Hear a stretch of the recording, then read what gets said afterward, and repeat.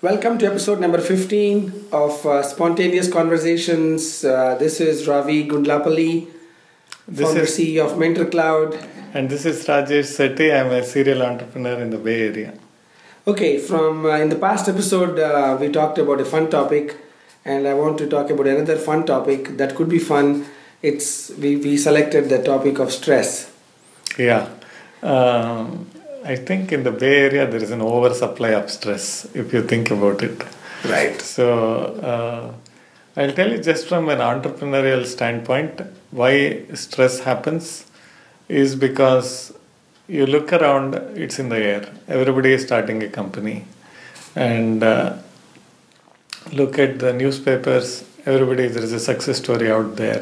3 months ago, they started a company, it got snapped up by a bigger company. Something else happened, they got valued at 200 million and they're now raising Series B. It almost looks like if they can do it, I can do it. It's almost like everybody's having an awesome life. Yes. And in fact, Facebook, again, it also kind of amplifies this phenomena.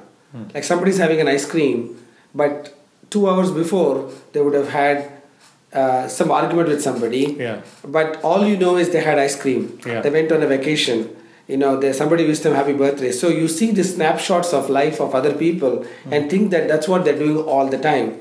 And you think, oh my God, there's nothing exciting. So you are now kind of forced to add on an event that shows joy. And so that actually adds stress in my opinion, because you are under pressure to show something when everybody else is adding some fun topics. But reality is that's only a sliver of their entire day.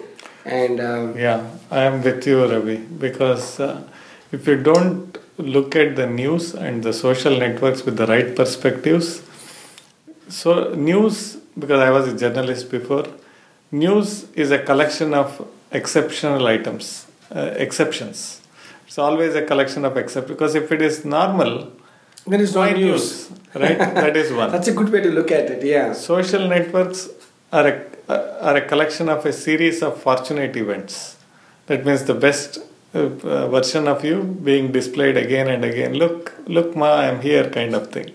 So on one side there are a collection of exceptions, and the other side is a series of fortunate events in people's lives. Masking the roller coaster ride that happens in reality, because it never gets reported in news, and all the real life that is happening, because that nobody will volunteer that information, saying today at 8 a.m. I had an argument, and 11 a.m. I had another argument, and 1 p.m. believe it or not, it was like a mother of all arguments, and my life is full of arguments. Who will say it? Right, and 6 o'clock, I share a picture of a beautiful ice cream cake that I'm having with my friends, and that picture goes promptly on Facebook or Instagram, and everybody's thinking that's what is life. That's what is life. Yeah. So I think the point that we are both making in this candid conversation is that stress in today's world is really caused by everything around us. It's Right. not coming from within. We are forced to look at so many things and then kind of relate to ourselves that cause that imbalance. And I'm reminded of a definition by Sri Ravi Shankar, who's the founder of Art of Living, who defines stress as the stage in which you are out of sync with your surroundings. So he said, the definition resonated me so beautifully, because like let's say you go to a new place and it's too hot, people are like not as clean as you expect them to be, things are not the way you expect them to be. You can actually be in a lot of stress. I know many people who go back to India after several years, they're so stressed out. But whereas if you somehow kind of resonate with the surroundings, that you accept that you are right now here, you can actually have a fantastic time. So the example that you started with, being in Silicon Valley, if you can find a way to be in sync with your surroundings, there is no stress. Yeah. The second thing that might happen, Ravi, is basically if your expectations are way out of sync with the capacity for you to reach those expectations. So if you think that there were 3 startups that went blockbuster hits, and because they were all your classmates and you can also do it, you don't know what they were doing when you were watching movies or when you were on Facebook, what those 3 entrepreneurs were doing, because that is below the surface, right? That never shows up. Like I always say that public victories are preceded by relentless private practice. Very good. Public victories are preceded by relentless private practice. Yeah, they're all working hard. Yes. I mean, somebody just suddenly walk into the door and said, I'm going to buy your company. Yes. A lot of hard work went in, but we kind of don't give that much importance as much as we give to the end outcome. Correct. So if you think through that, when you think that what they got is what you should also get, without paying the price of what they paid, but you want it easy, then it's a surefire recipe for tremendous stress.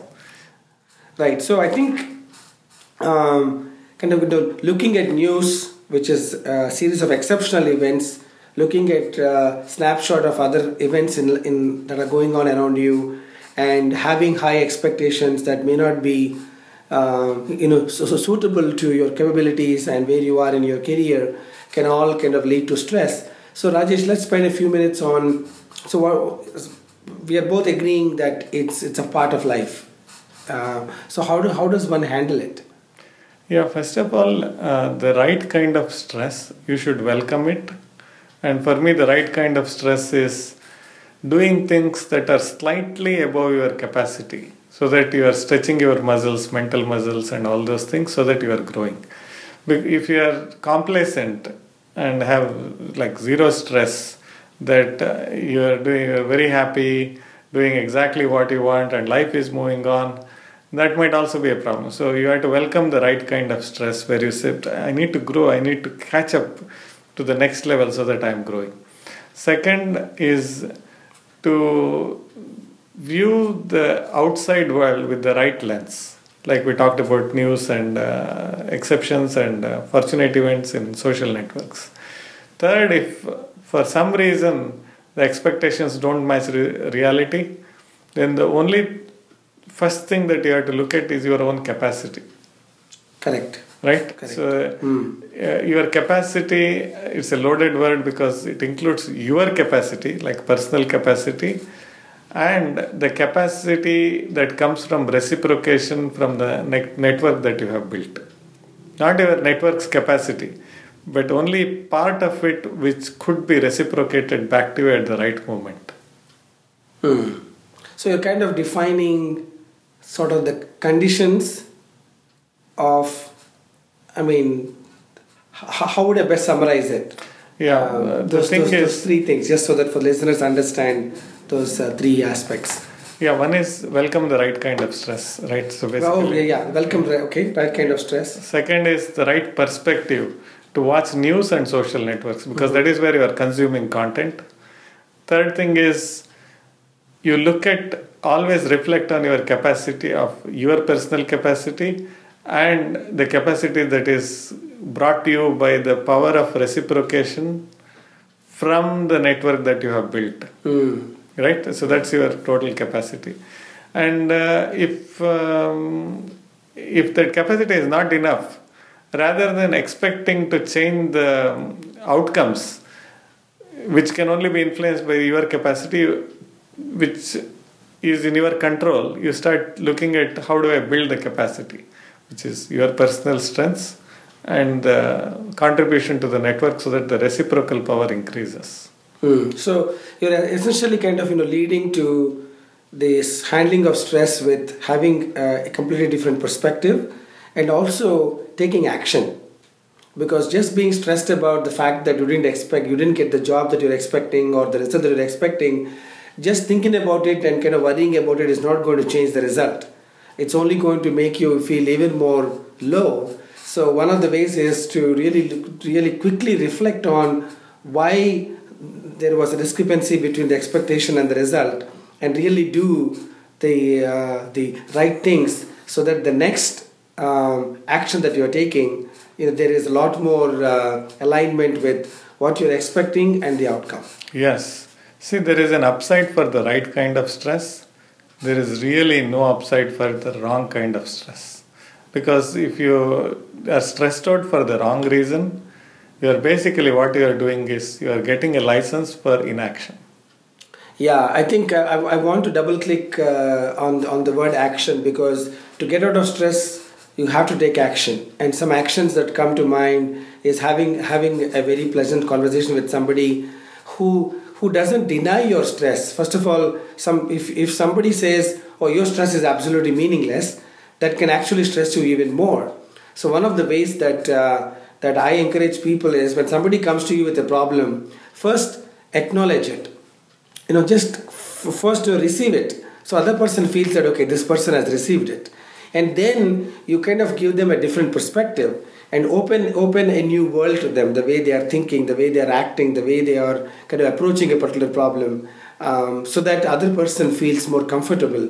So the best way to reduce stress is to have conversations with good people, and I highly encourage everybody to have on their phone book 3 or 4 people that they can talk to, who not only just acknowledge the stress but are able to help you out.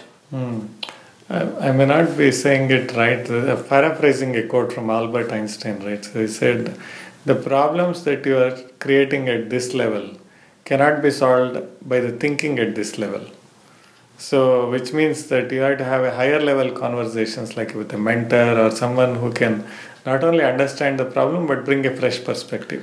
Exactly, because one of the ways you can get into sort of a vicious cycle is you go talk to somebody about the stress, other person is also stressed, and it kind of creates a very bad vicious loop. Then now both of you are angry, both of you are dejected. So that's why I want to highlight the point is that you do want some sort of stress relievers. It definitely an excellent conversation with people that can always understand, that know who you are, and who recognize that the stress you are feeling is a very transitional.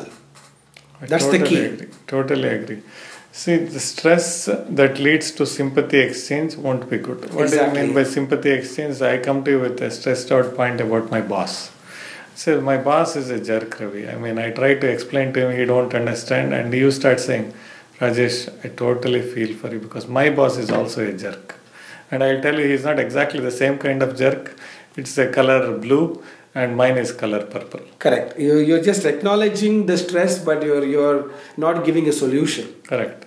And also, if somebody is going down because of stress, hitting him on the head will not make him get up. They are looking for a lifting hand that lifts them. Correct. They are not looking for a leg that kicks them. Yeah. So I think we talked about conversations as a way, because we said stress is bound to happen in today's world because of external influences and in our own unmatched between our expectations and outcomes. So we talked about conversations as one way to alleviate stress, and the other is maybe taking a nice walk in the park or listening to good music, or even meditation. Rajesh, you are a big meditator. Why don't you share your perspectives on how meditation helps you calm down? Yeah, see, there is. I also meditate and I also listen to music, which is the Baroque music.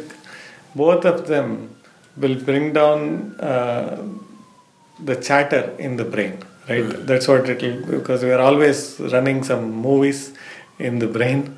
That sometimes, if it is a bad movie, rather than moving it to the trash can, we rerun them again and again. Look, you should not have told me that. Oh my God, that's really bad. How could you say this? 10 years I have been friends. Keep on repeating it, only making it worse. Meditation and listening to the right music, both of them will tone down on both of this chatter, and it will slow you down so that you are calmer when you finish that session. Plus, what has worked for me very well, Ravi, if you look back in your history, did you have any stressful events? It's a rhetorical question. You said yes. At that time, they were very stressful, isn't it? When you look back now, don't you feel that you should have, you almost feel many times that maybe you overreacted to it because you could have handled it better? So that is the reaction I get from many, many people when they look back at historical stressful events, right?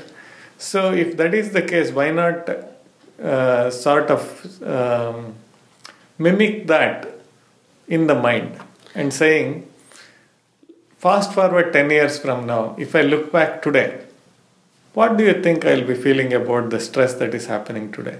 It will not be the same as what I am feeling now. Correct. It will just be one of those transitional events in life. In fact, Mark Twain has a very interesting quote. He said 99% of things that I worried about never happened. Yeah. Which is the true of life. So two things again in closing about this, looking at the past stresses as a way to handle the current one. The first is you should feel so good that you overcame that situation and you are here today. Yes. If you did not, you would be in the situation, right? So something you did that got you out of it, and you're successful. You are probably more wealthier, more healthier, more happier, right? So you can always reflect on, I kind of overcame that. I can overcome this one also. And second thing is that this is also a transitional phenomenon. That the fact that knowing that it's transitional also can kind of calm you down. And so that's what I just want to end my comments saying that stress is here, but make it as short-lived as you can. Yes. I have two things to comment as in closing comments. One is, if I ask people, where were their biggest spurts of growth? What happened? What did they do? They always tell me a challenge that they were facing and how they overcame them. Right? Because that's where the biggest growth happened. Right. And what is it? Breakthroughs follow breakdowns? Yeah, beautifully said. So if that is true, then why not bring that perspective that this might be a growth spurt, God has given the opportunity to grow, is put a challenge in front of me. And then why not capitalize on it? That is one. Second, I have a small note in my workplace. And I always, it has only, it's a very small sentence. I am here, full stop. Where next? And if I keep thinking about it, I'll situate myself very quickly, whatever be the situation. And first acknowledge that I am here. This is happening and it is not a dream. And I acknowledge that this is happening, I am in this situation. The next two words, where next, put me in the mood of possibilities. Or some action. Yes. Because where next, I have to say something. Next will be make that phone call kind of thing. Excellent, Rajesh. I think this is a very important topic, and I'm sure we touched upon some attributes of how stress comes and some examples of things that they can do to make that stress be as short as possible. Yeah. So with that, I hope your listeners will provide us feedback on these spontaneous conversations. Signing off, Ravi Gundlapalli, founder CEO of MentorCloud. And this is Rajesh Sethi. You can read more about me on my blog, rajeshsethi.com/blog.